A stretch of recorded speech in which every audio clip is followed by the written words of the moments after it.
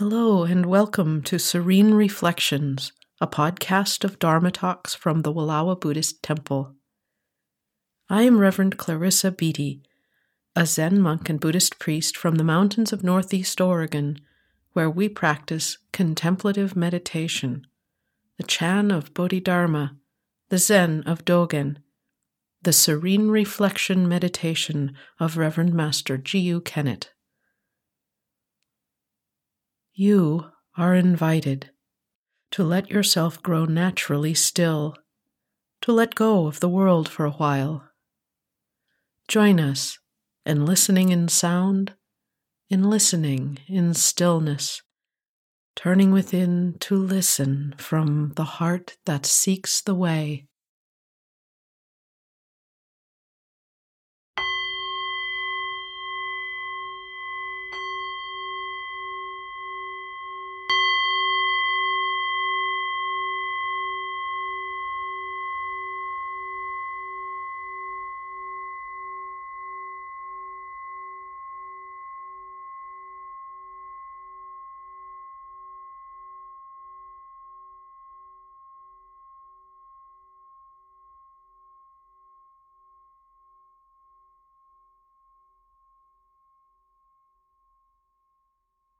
Here on the temple grounds, the spring is melting.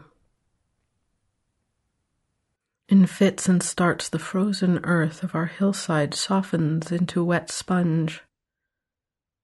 The rain wears away hard-set snowbanks. New flakes fall heavy only to evaporate in windy squalls. Wispy mists waft across dazzling peaks above. Clouds form and dissolve, now obscuring, now revealing, rooted, timeless great majesty, glacier carved of granite and basalt.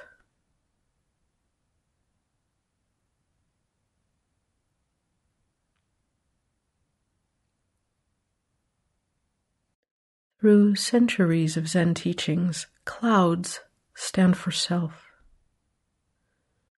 Clouds represent those who do the practice, the trainee who drifts here and there in the search for enlightenment, who has seen the self for what it is, transient. A wandering cloud is the one who longs and works for liberation from the world of suffering.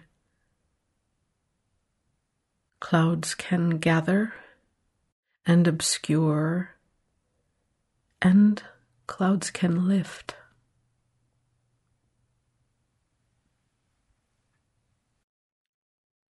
This early spring weather puts me in mind of my own training, our training, over time.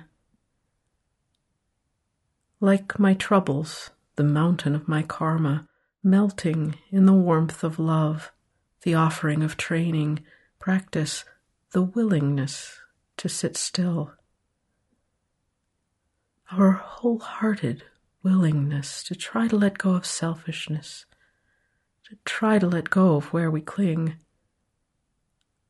which can be so hard, which can be so helpful.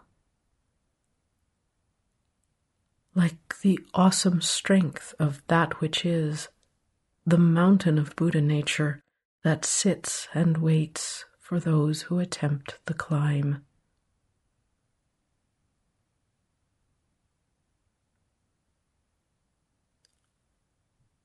Why train?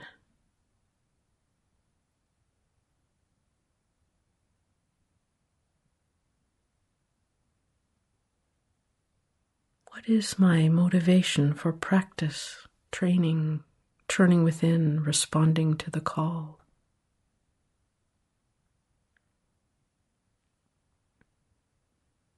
Why not just live and not look any deeper? Why not just enjoy life with its ups and downs and not think about it? Not take time to sit, not bother to reflect on what's good to do or how to do it. And then, if I do go deeper, why not just cogitate a bit from time to time, wax philosophical a while, and then just get back to the business of living. Why take up a spiritual practice? Why this practice of serene reflection meditation in particular? Meditating and trying to keep the precepts does keep the koan of everyday life before me in a way which, frankly, is not always comfortable. Why not do something else or something easier?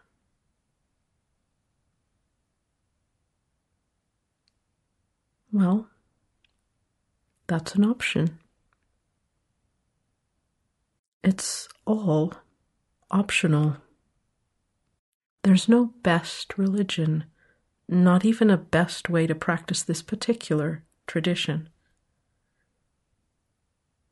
In our time, there are so many options that the question really is what's best for me. What will help this being? The only way to find out for myself is to give it a go, wholeheartedly and voluntarily, consistently, and for some time.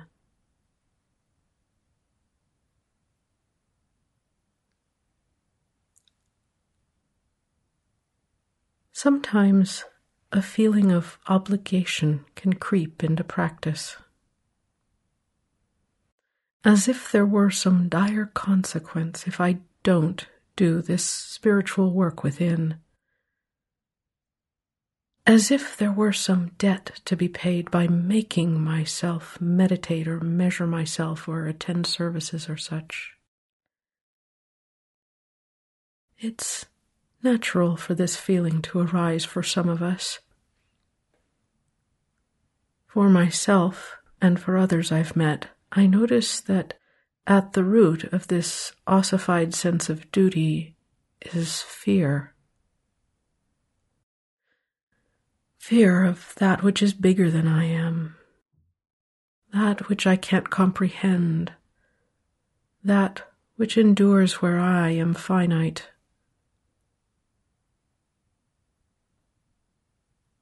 The arising of this feeling, a sense of awe actually, can come and go. The arising of dutifulness need not be a problem.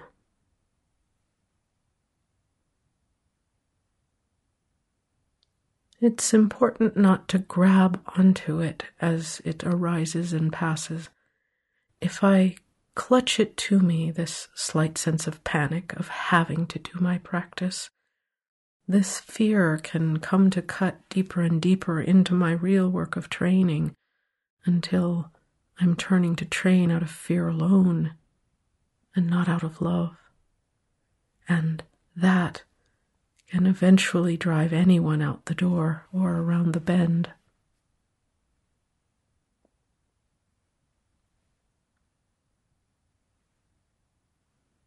There is no expectation that I should practice Buddhism or Zen.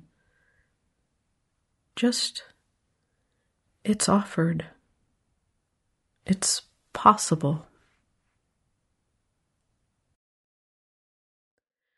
As Reverend Mado says, when I do the practice myself, it's so fresh and so rooted at the same time.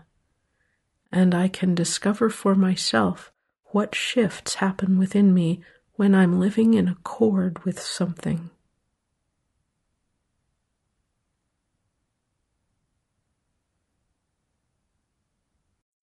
In one sutra, the Buddha is asked by the Kalamas, the people of a town, which practice is the best of all the many spiritual practices available. The Buddha advises them to follow the tradition that resonates for them based on their own experience and wise discernment.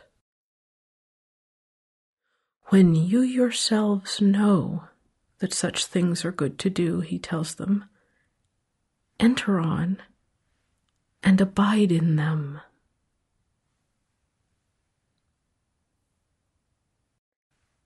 He's pointing out their own Buddha nature, suggesting they stop looking only outside themselves, that they trust in their own pure intention. The Kalamas, who indeed are sincerely asking, hear this teaching, and they exclaim that it's as if someone has turned right side up what was upside down, or uncovered what was hidden, or pointed the way to the lost, or carried a lamp in the darkness. Without hesitation, they take refuge in the Buddha's wise teaching for life, then and there, based on their own experience and wise discernment.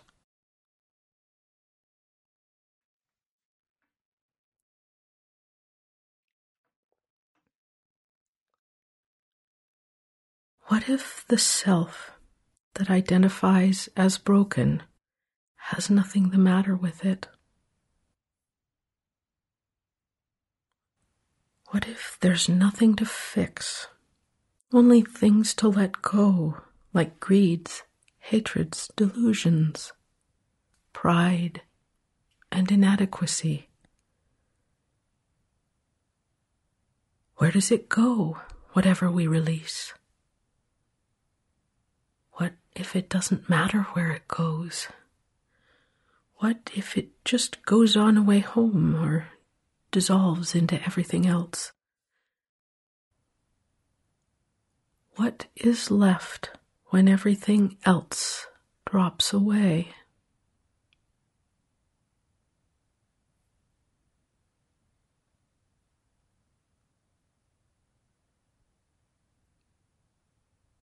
Why are you drawn to do this practice?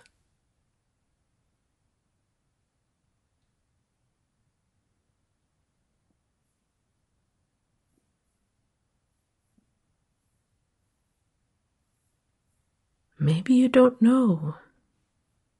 Maybe you do. Maybe you've tried it for yourself and it works for you. Maybe you're just starting to try it, and so far it continues to seem good to do. Maybe the reason you think you sit down to meditate is not the only reason you're sitting. Maybe the reason you keep sitting is something deeper.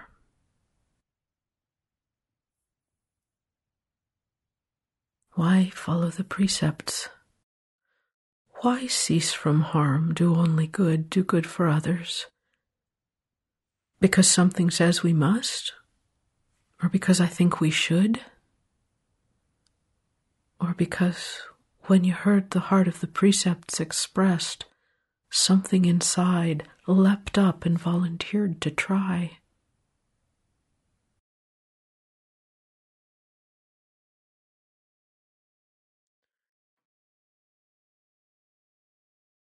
Somehow, for some of us, love and the way we love gets bundled up with fear. Fear of loss, fear of being seen and judged lacking. Love gets bundled with expectations, hopes, desires, conditions, jealousies, blames, self-loathing, disappointments, heartbreaks, mixed motives.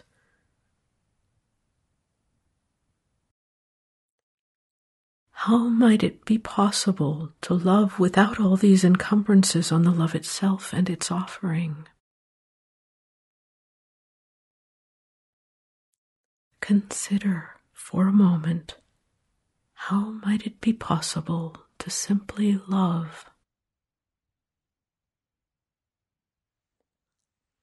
Love by itself, without entanglement, without reservations. Love free of fear. Love with no subject or object. Love free of fear of being judged and found lacking, when it's I myself who do the judging and then resent being judged in an endless spiral. Maybe it's the longing for a simpler love that draws us to look deeper, to respond to the call within.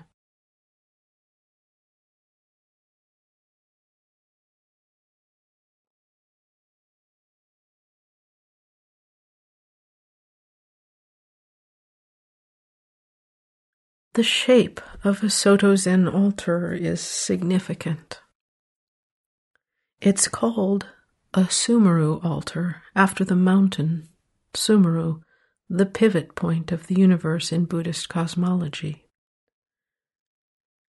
It's the symbolic mountain one ascends in the spiritual journey within the heart. Mount Sumeru means the center of everything, the pinnacle of existence, the heights of great love. The temple of the heart soars into infinity.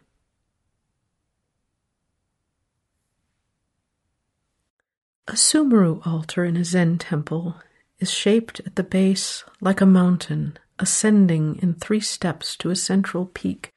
Then it's as if an inverted mountain is placed on top of it, so that the top of the altar is as wide as the base. This symbolism is one reason why Zen temples are often found in the foothills of mountains.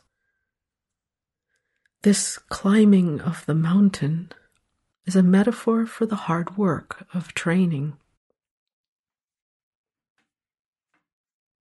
This climbing of the mountain is also a reference to the feeling of uplift that can arise when we go toward the purity of heart at the center of spiritual work. Spiritual work is the refining of our love. Anyone can do this work. Anyone can climb this mountain who climbs it willingly.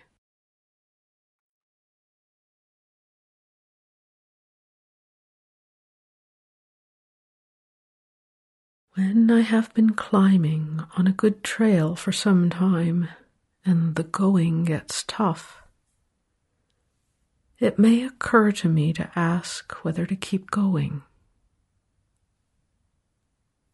I may wonder whether this is really the path for me, or whether I'm up to it. At such times, rather than trying to evaluate my ability or my progress or the value of the path itself, it seems to help most to be honest and clear about my motivation for training. Just to really ask myself again, why train? What is my intention? What is my true wish? Which is what put me on the path to begin with.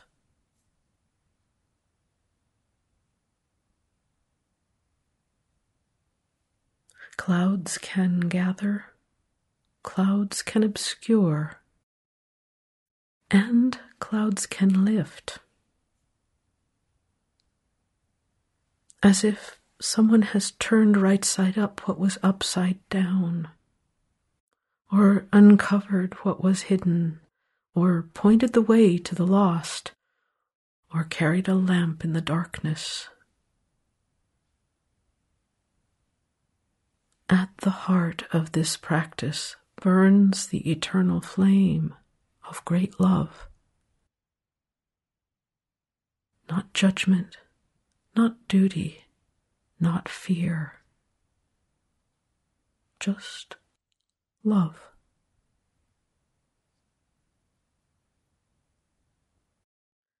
When we offer unencumbered love to all beings, in time, this practice distills our individual way of loving by departicularizing it so that our love becomes universal love, unconditional love, without subject, without object, flowing unimpeded everywhere, melting us all, freeing us all, endless, beginningless.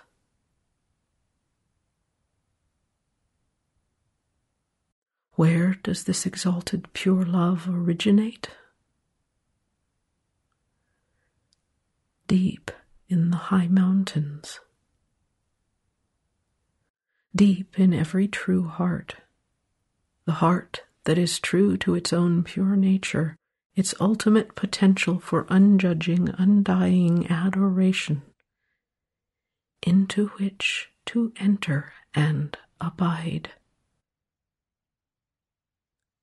When we dwell in the temple of our own true heart, we live in accord with boundless love, pure love that cannot judge.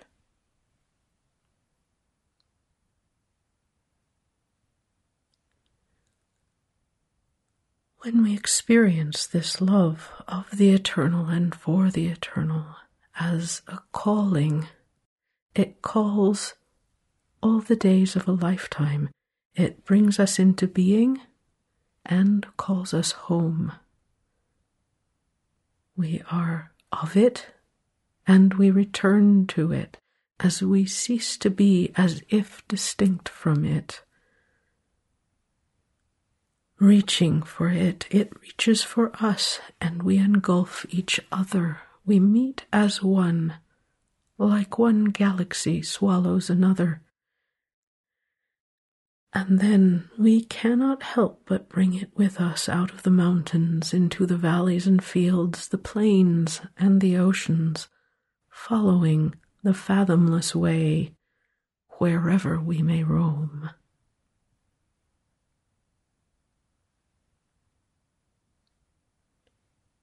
What makes this possible?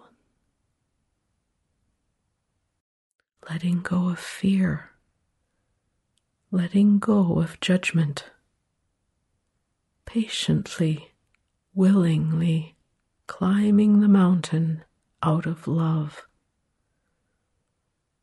looking clearly and asking the question.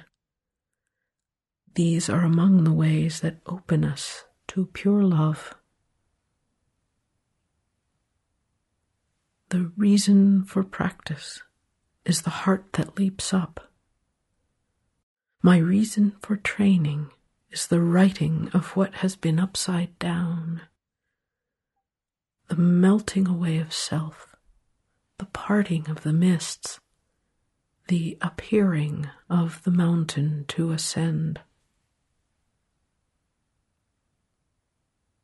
Why do the work? Why practice? Why train?